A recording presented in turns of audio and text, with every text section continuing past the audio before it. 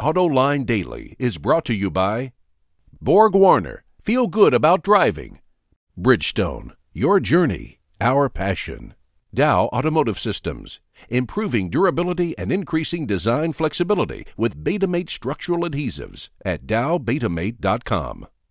And by Hyundai, new thinking, new possibilities. Hello and welcome to AutoLine Daily. I'm Sean McElroy filling in for John today. We'll preview this week's AutoLine in the second half of the show, but first we have more reveals from the New York Auto Show. Honda unveiled an all-new compact SUV called the HR-V, which is built on the same platform as the Fit.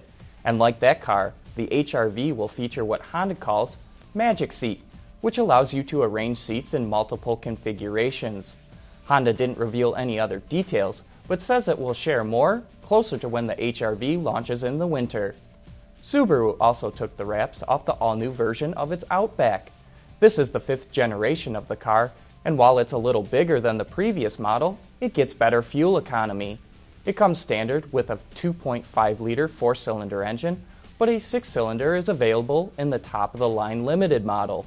Both engines are mated to a CVT, and the 4-cylinder is estimated to get 25 mpg in the city, 33 on the highway, and 28 combined. The 6-cylinder is estimated at 20 city, 27 highway, and 22 combined. Subaru also improved the ride and noise levels by retuning the front and rear suspension and adding things like an acoustic windshield, liquid-filled engine mounts, and thicker panels in key locations. Inside the car, customers will notice more passenger space and a suite of new and improved technologies. The 2015 Outback will hit Subaru showrooms this summer. Sales of Nissan's quirky-looking Murano convertible, called the Cross Cabriolet, hit its peak in 2012 at just over 3,000 units. But last year that number dropped by more than double. And with the next generation Murano being showed in New York, Autoblog has caught word that the automaker will not be bringing the drop-top version back. But it should not be that much of a surprise. With sales as low as they were, it was going to be a hard sell to bring the vehicle back. Steel manufacturers have been arguing that more pollutants are released making and recycling aluminum than doing the same with steel. But according to a report published by the SAE, aluminum-intensive vehicles will use less energy and emit less over a lifetime when compared to current vehicles made of high-strength steel and aluminum. It was a cradle-to-cradle study, meaning that it took everything into account from the material production all the way to end-of-vehicle life recycling, which we think is a more accurate way of looking at it. The study showed that due to its lightweight having a trickle-down effect on other component size, like engine and brakes, aluminum is the better choice over a vehicle's life cycle. And with more automakers interested in using aluminum bodies, this could have a large impact on the steel industry.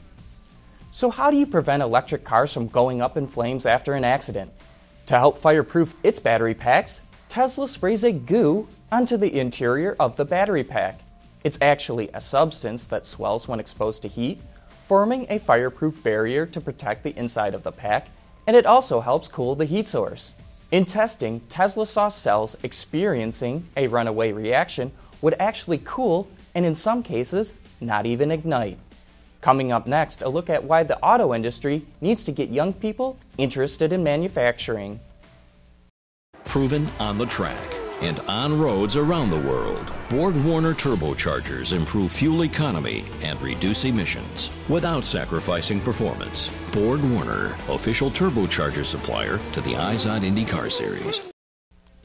On AutoLine this week, our weekly TV show, the topic is all about getting young people interested in manufacturing in the auto industry. In the following clip, our guests explain why it's so difficult to get youth involved in this area.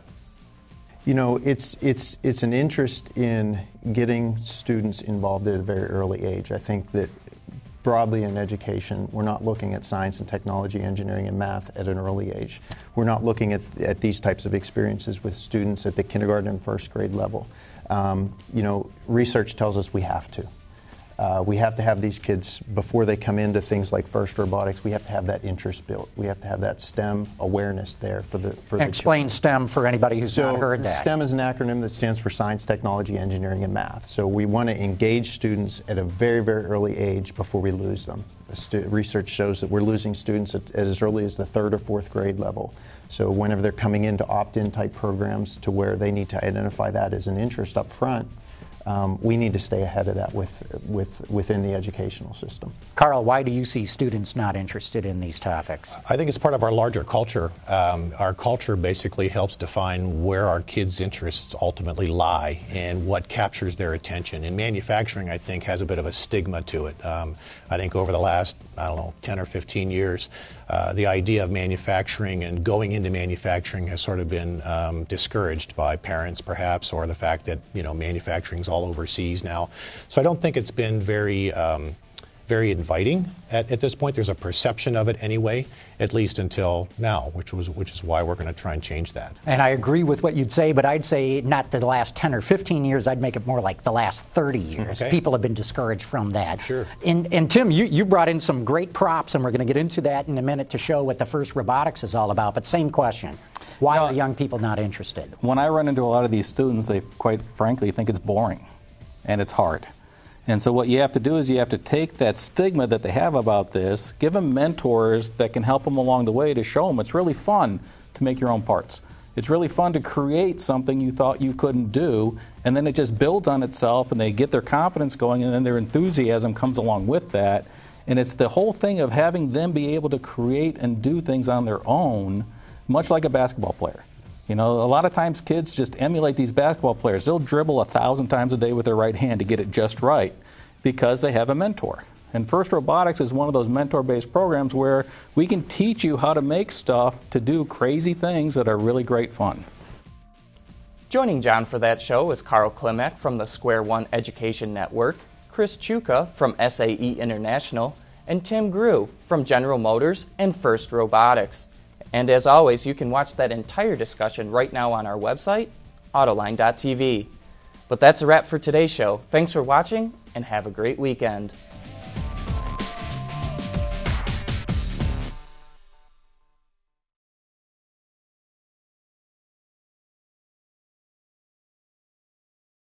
Wards is the industry leader for news, data, and analysis. That's why companies across the globe subscribe to our premium service, maybe even your own. Log in for subscriber access now. Check your company's intranet for details, and rely on wardsauto.com to keep you informed.